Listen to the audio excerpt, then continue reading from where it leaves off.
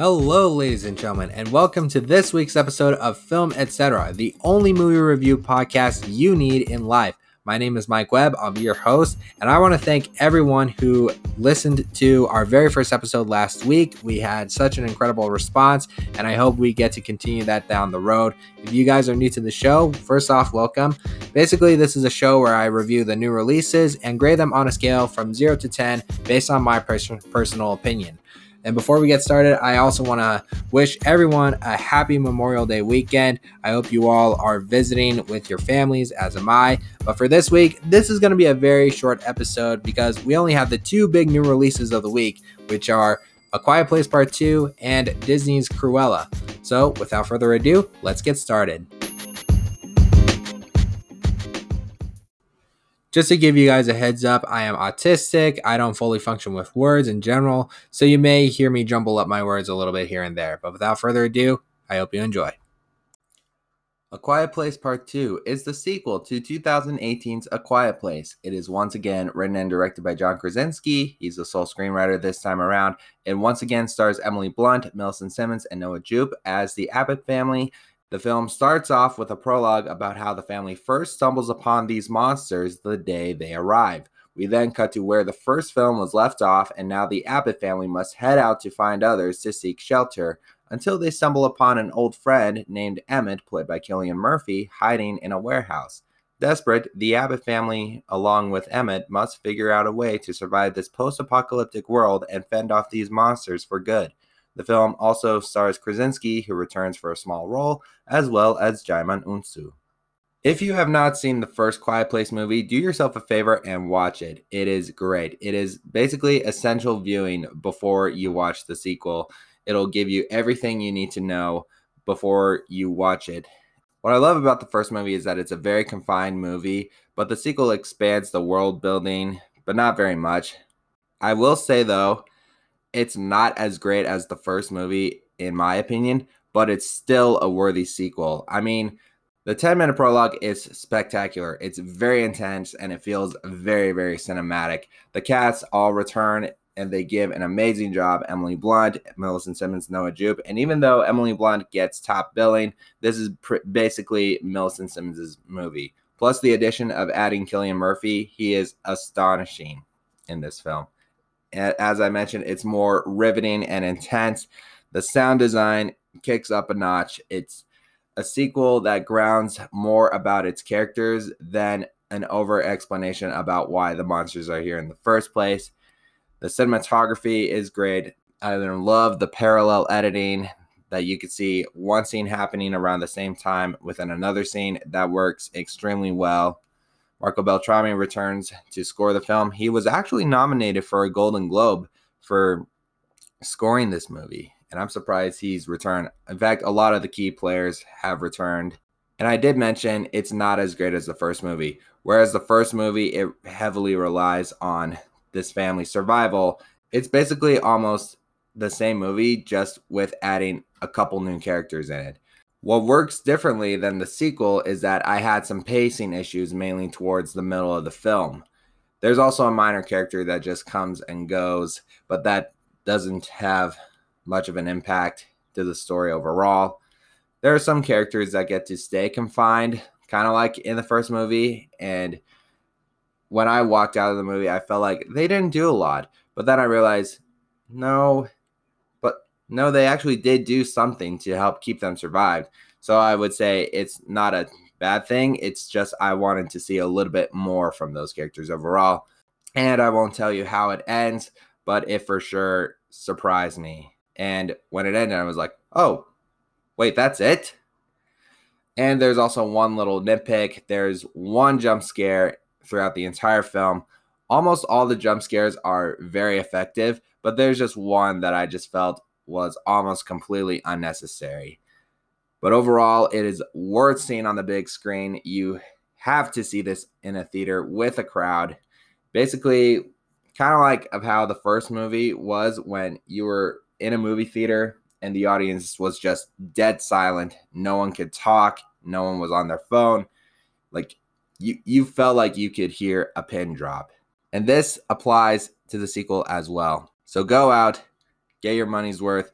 If you feel like you don't want to waste all that money and feel like you want to wait and watch it at home, don't worry. It'll be on Paramount Plus sometime in July.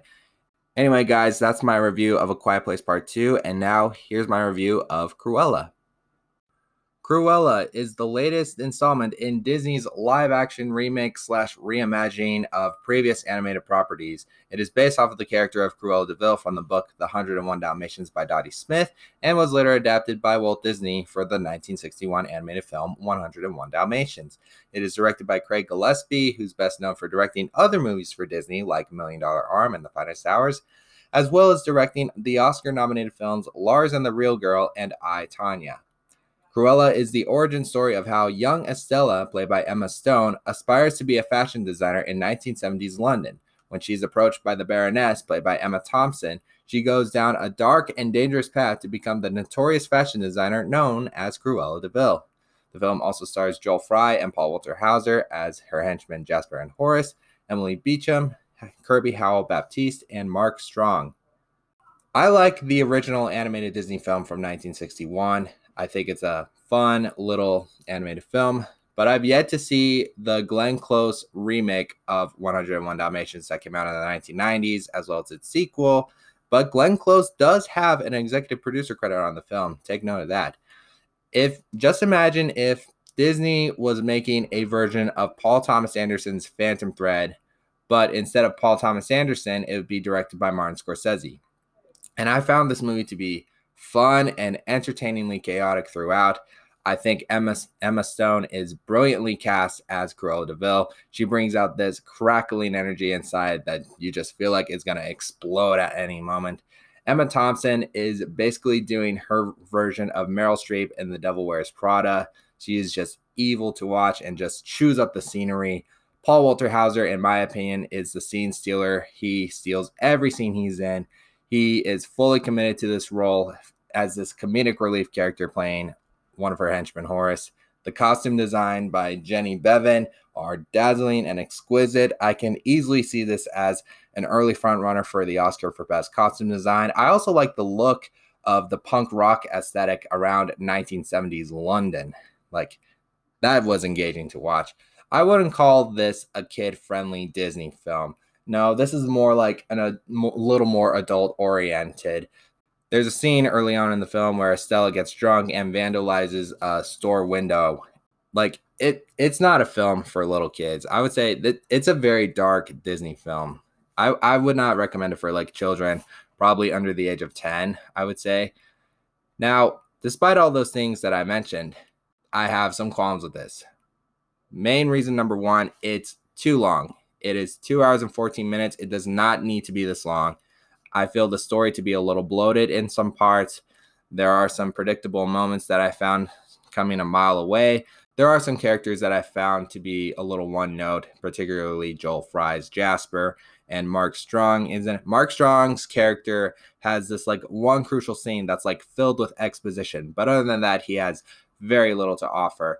And most of the soundtrack choices were very on the nose, very obvious, and there were some songs that didn't bother me too much, but I just would have take out one particular song and put it in with another. There's also a little nitpick of inaccuracy. I mentioned this takes place in 1970s London. There's one part of the film where they play Should I Stay or Should I Go by The Clash, but that song was released in 1981. I don't like when movies are inaccurate. I mean, there are a couple exceptions like A Knight's Tale where they use a modern day soundtrack in a medieval setting. But other than that, guys, those are my thoughts on Cruella. Now let's wrap this up and call it a day. So this is how I grade the new releases. If I give them somewhere between an 8.1 all the way up to a 10, it is a high recommendation for me. Somewhere between a 7 to an 8, it's still a recommendation, but not as like an overwhelming sense of like you must go see it immediately. Somewhere between a 6 to a 6.9, I was like, it's fine. I don't buy it 100%. Somewhere between a 5 to a 5.9, and I was like, it's just middle ground. Like, it's just an average film. Anything below a 5, I would just not bother whatsoever. Anyway, for Cruella, on a scale of 0 to 10, I would give this a solid 7. I failed to mention this is available in theaters and on Disney Plus, available on their Premier Access where you pay $30 for it. Again, it's too long, but I still had fun watching it, and some of the story elements did not work. Some of the characters did not work for me. I still thoroughly recommend it for what it is. It could be like top 3 for like of all the live action Disney films that I've seen so far in my life. Again, a solid recommendation for Cruella. And then A Quiet Place Part 2, I'm going to give this an 8.1 out of 10. This is like the lowest I would give for like a high recommendation. It's one you have to seek out on the big screen. Don't wait for it at home or like on Blu-ray or streaming or something like that. Just go rush to the movie theater, get that popcorn ready. You will not be disappointed. And that is it for the new releases this week.